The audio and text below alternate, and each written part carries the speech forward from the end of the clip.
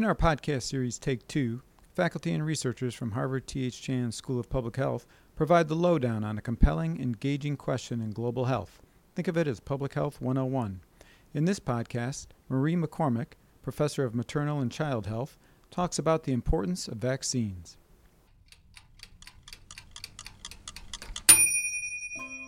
Basically, the way vaccines work is they are trying to replicate a way that the body has for most efficiently fighting infection.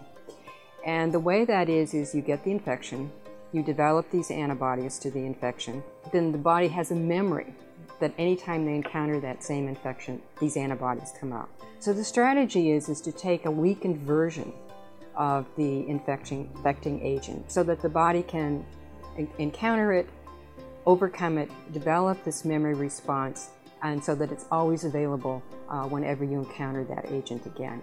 In the early 1900s, 10% of babies, 1 in 10, died before their first birthday, in large part because of the burden of infectious disease that they encountered.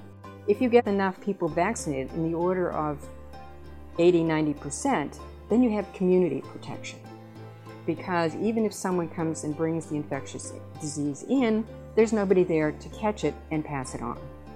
So there is both an individual and a community value to the way that vaccines work.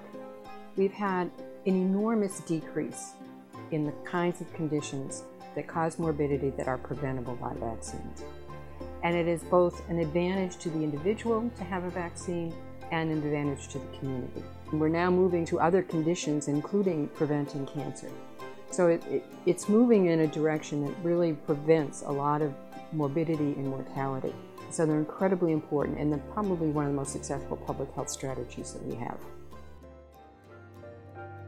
This has been a Harvard T.H. School of Public Health production.